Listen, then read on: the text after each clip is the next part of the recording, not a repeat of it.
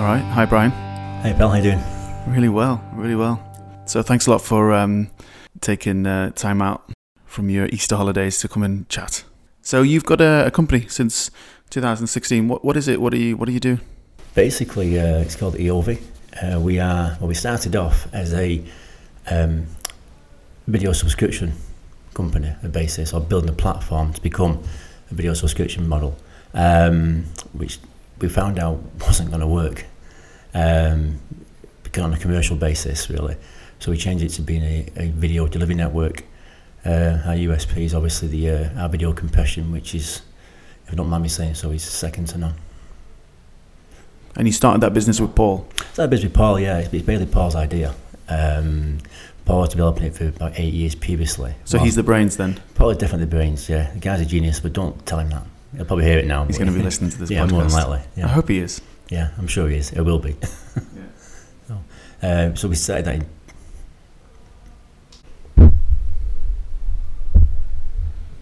So how did you get started then? How did you meet Paul? I met Paul on a previous project called Game Day, which was a social media platform. It was okay. That actually bought out by my partner at the time, or business partner, I should say. And Paul approached me. He gave me a call actually after while I was in my car, which I'm sure you'll get to shortly. Yeah. We're going to cover a lot of stuff. Yeah, I'm sure you are. Yeah. To speak about what he was thinking. I said it couldn't come at a better time because I'm sat in my car and I've run out of data, and that's how we started discussing it. And he brought me on board, and it's been a long drag. It's been hard. Yeah. But it's been worth it. It will be worth it. And that's a little bit different from previous jobs that you had, or previous careers, I should say.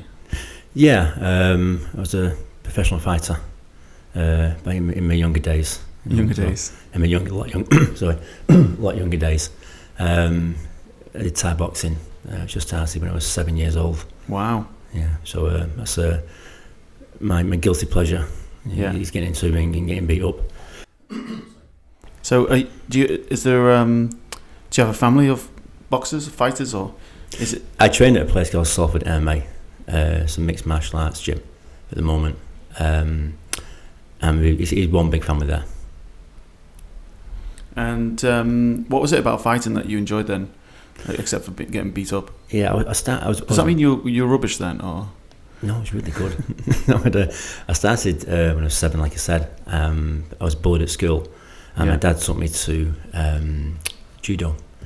I was going to this room at the back in a church basement and get changed. I had a jockstrap, thinking, what do we do with this? I had no idea. And I got upset. And then a guy came in, a Thai guy, saw me upset, asked my dad. Dad came in, and he said, well, we'll just go home. And I asked this guy, what do you do? He said, I'm a Thai boxing instructor, Muay Thai instructor. What's that? And he told me, and I was hooked from then. And then since then, it's just been a huge passion. But I guess things changed New Year's Eve, 2002. Yeah, things did change quite a lot. It was a massive passion of mine. I did pretty well at it. I was an undefeated Thai boxer. Wow, really? 21 fights, 21 wins, 17 knockouts, and 1 British title. Due to fight for the European and World title. But as you mentioned, New Year's Eve 2002, that all changed. What happened then? I went on holiday, which I don't regret. It's nice. Barbados, lovely place. Never been, but I would love to go to Barbados. Yeah, it's a nice place. Yeah. And I was due to go on a cruise. Yeah. And that usual Titanic movie where they put you below the waterline and you're that low, you can't, no windows. Oh my God. And I thought, no, I can't handle that. Yeah. So I said, I'm getting off. So I got off, and then I booked into a hotel. And the next day, I thought I'd go jet skiing. Went on a jet ski, loved it that much, got back to the beach, and the guy said, looks like you enjoyed that. So I loved it, anything extreme sports. And he said, well, I've got a tournament jet ski at home, would you like to have a go? I never forget, his name was Ricky, so he had a tagline, Ricky's the name, jet ski's the game. And he brought the jet ski in the afternoon. It was like Concorde landing on the beach, it was that big. I went out on it, and one of them angelic moments where I'm not at full power but going fast enough. I looked to my right and there's a dolphin next to me. So beautiful moment until you look up and realise that there's a huge swell coming towards me. There's no way I could jump it.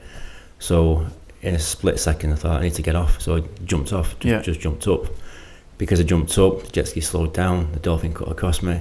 The jet ski hit the dolphin. Oh no. The swell came up, nose pointing down, I was in the air, and the jet ski flipped and hit my back. Wow. And I broke my back.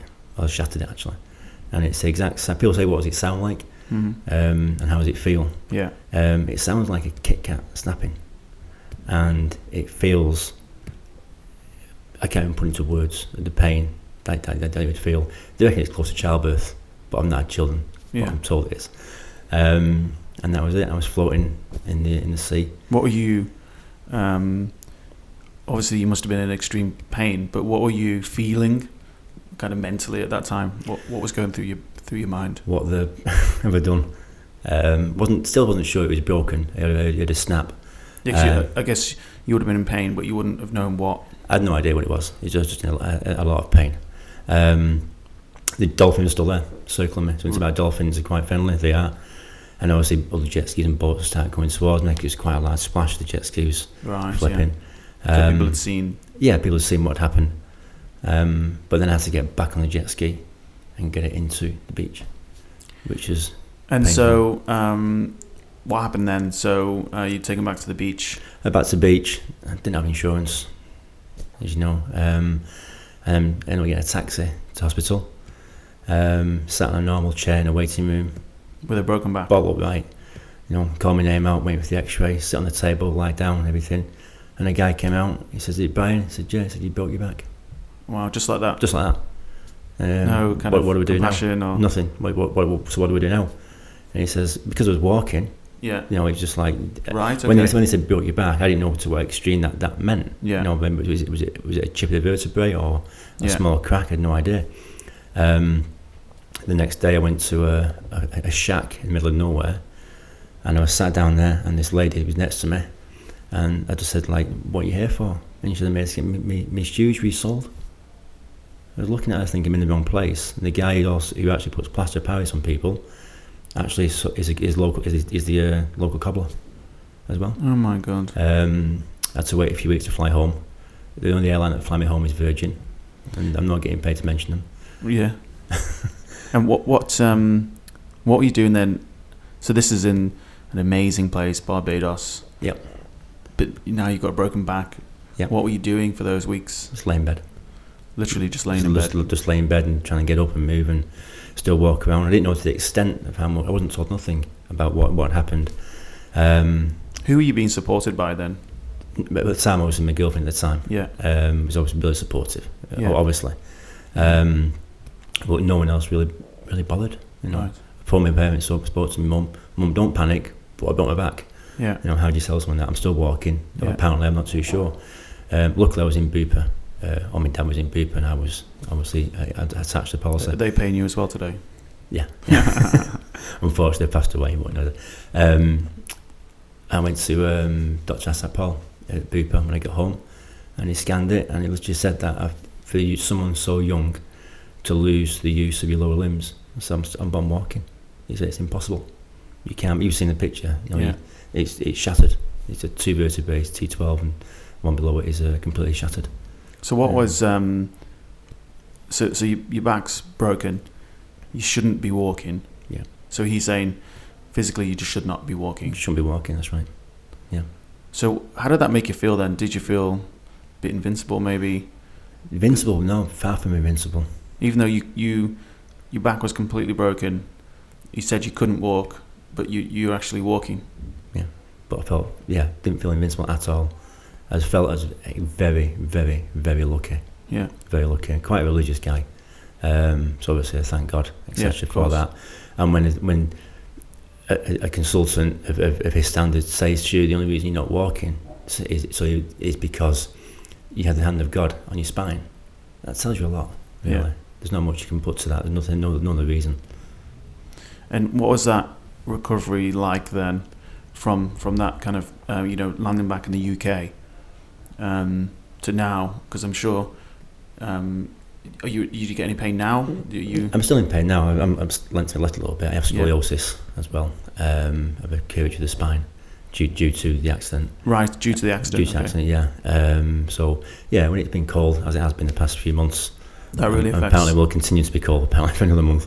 Yeah, I get pain. I class myself as a floor dweller. I lie on the floor a lot. Yeah. Watch TV on the floor. Does that help the back? It helps a lot. Yeah, it helps a lot. They had choices. They said you can we can pin it. Yeah. They said, or we can keep it as it is. Your ability to fit because of the Thai boxing. So therefore, you should be okay. If you have the operation, you lay on your front for 12 months, doing nothing, and that's something that you couldn't do. I'm quite an active guy. I like to be doing things, and now so there's no way. Do you think that's helped you then? The fact that you were physically fit already, in great shape, and do you think that's helped throughout that process of breaking your back? Absolutely, yeah, definitely. I had the core there, shall we say, or the bedrock to build on it and move forward. Obviously, things I used to do, I can't do. Like what? I can't kick you in the head anymore. So with Thai boxing, flexibility is gone, movement, etc.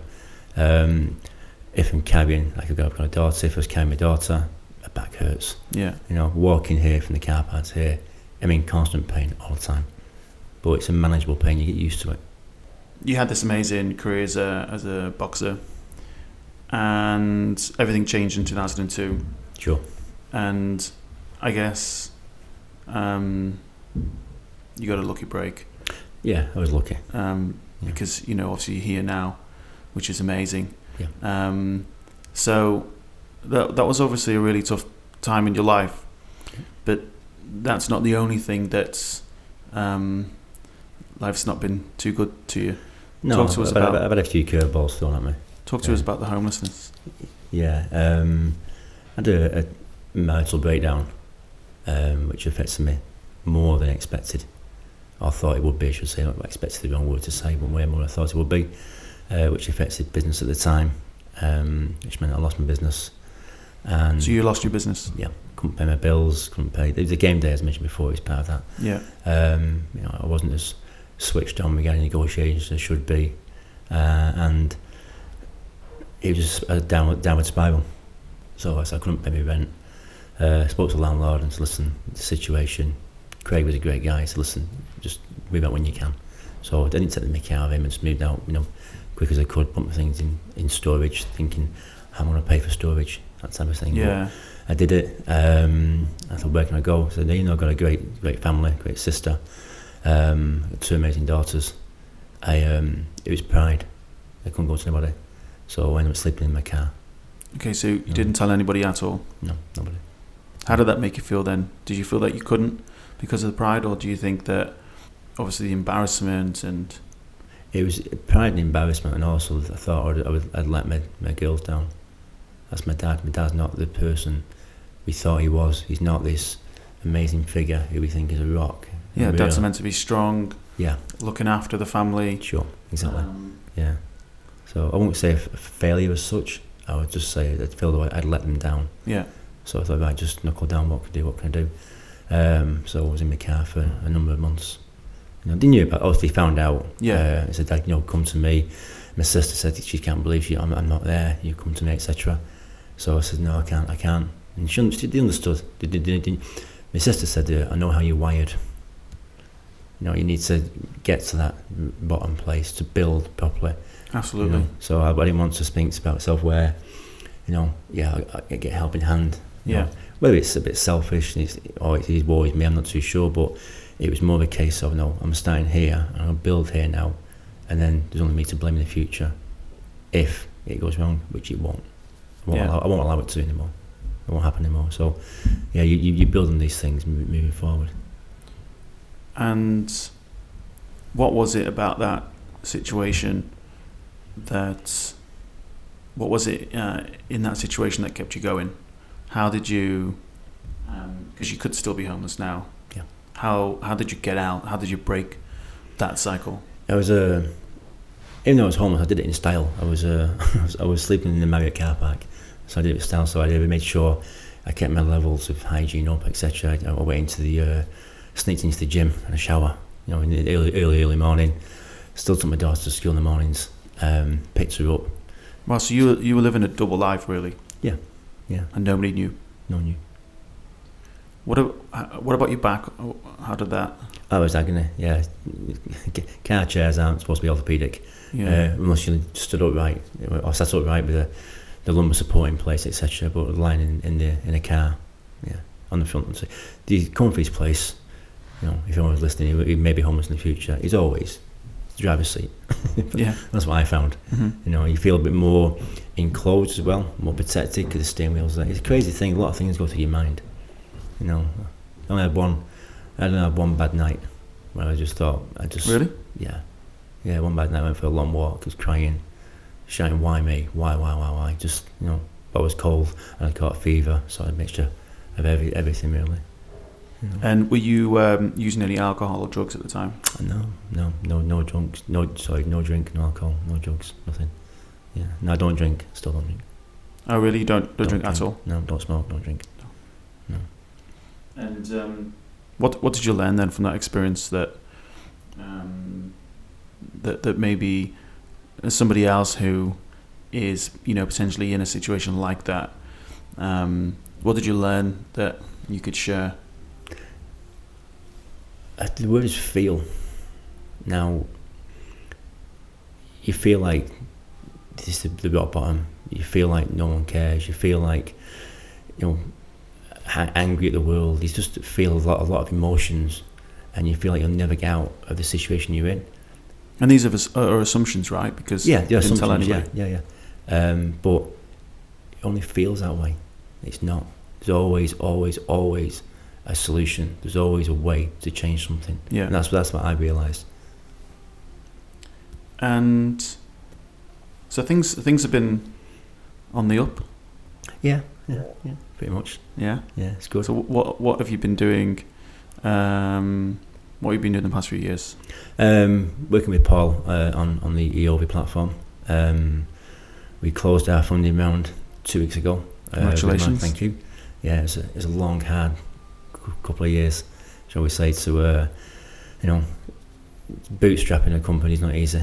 Yeah. But we managed to get through it, and obviously find the right people. Mm-hmm. We changed the platform, obviously from video subscription to a more video delivery network with the amazing Compassion, which we have on board as well. So I guess people will be reading about that next week or so. Yeah. So is this an exclusive? Kind of. Oh, amazing! This is great. Okay, well, congratulations to you and Paul for that. Yeah, it sounds thank you. And I have saw your progress actually over the past few years of the company, and even though we didn't directly know each other, I had heard of the platform. That's always nice to know. Seen Paul in Business Cloud. Sure. Well, congratulations. That's great. Yeah, great. Thank you. And Paul's been a little bit more than just a business partner, hasn't he? Yeah, Paul offered me the lifeline. This is how I got involved with Eoovi. He actually didn't have a name when he phoned me. He called me just out of the blue when I was sat in my car. How did you know each other? We knew each other from the previous company, Game Day. Right, Game Day, yeah. Yeah, I didn't employ Paul. Paul was one of the decoders, developers. So you work together? We work together, yeah. He's an iOS developer, right? Sorry? iOS developer. He's the guy is a genius. Could do all sorts. Yeah, don't. Yeah, I before. Don't tell I said that, but he's he has a lot. He plays himself down a hell of a lot, but he's not. He's a really clean up guy. Yeah. And what is it about Paul then that you like? Why him? This is the lifeline we were just discussing earlier. That I was in the car, had a pay-as-you-go phone, ran out of data, thinking, oh, goodness sake, just more words than that, but Yeah. And he literally phoned me and just said like, "Hi, how's it going? Just thought I'd give you a call, etc. Blah blah." And did he know? He had no idea. He said, "I've got something." So what's that? Flu? And he said, "No, I'm developing." Explain what it was. The compression platform sounds good, and he said, I want someone to help me push it forward and face it, and working with you on Game Day. I trust you. So that was a big driving force behind it. So it brought me on board. And what skills did you bring to that party? Apparently, yes, Paul, none. He was obviously my business acumen, my network of people that I knew, etc. And the big thing for Paul, as mentioned, is trust. Right. There was an incident during game day where the person who was paying him, his company was paying him, told him lies, and he came to me, right, and asked me if it was true. And I was open and honest with him. Yeah. And that's what. So he admired that. That's what. Yeah. So I guess that stuck with him. Yeah. He did. So when he was looking for a business partner, he thought that I know this amazing guy. Yeah. Little did he know that you were homeless at the time. That's right. Yeah. So, what does he think now back to, that situation?